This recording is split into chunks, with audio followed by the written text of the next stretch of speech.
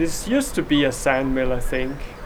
They probably put stones into this metal funnel and it would be taken up by the machinery and thrown into a grinding mechanism and come out from the other side as sand. I've never really seen it in use. This has been abandoned ever since I can remember.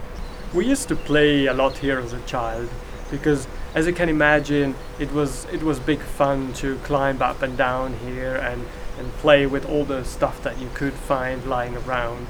And I especially have very fun memories of the sounds that this thing would make. Next to the mill there's a bridge. It's a relatively new one, I think. It was probably built in the last 6-7 years.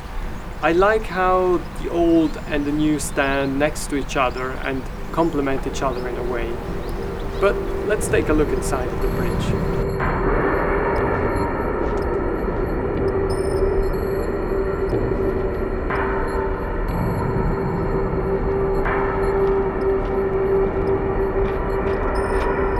This is the inside of the bridge. Like most modern bridges, I think it's hollow on the inside. The structure is mostly made out of steel and concrete.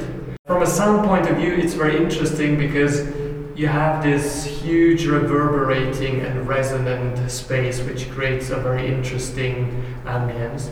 And the most interesting sound is when a car, or even better, a larger vehicle hits the bridge.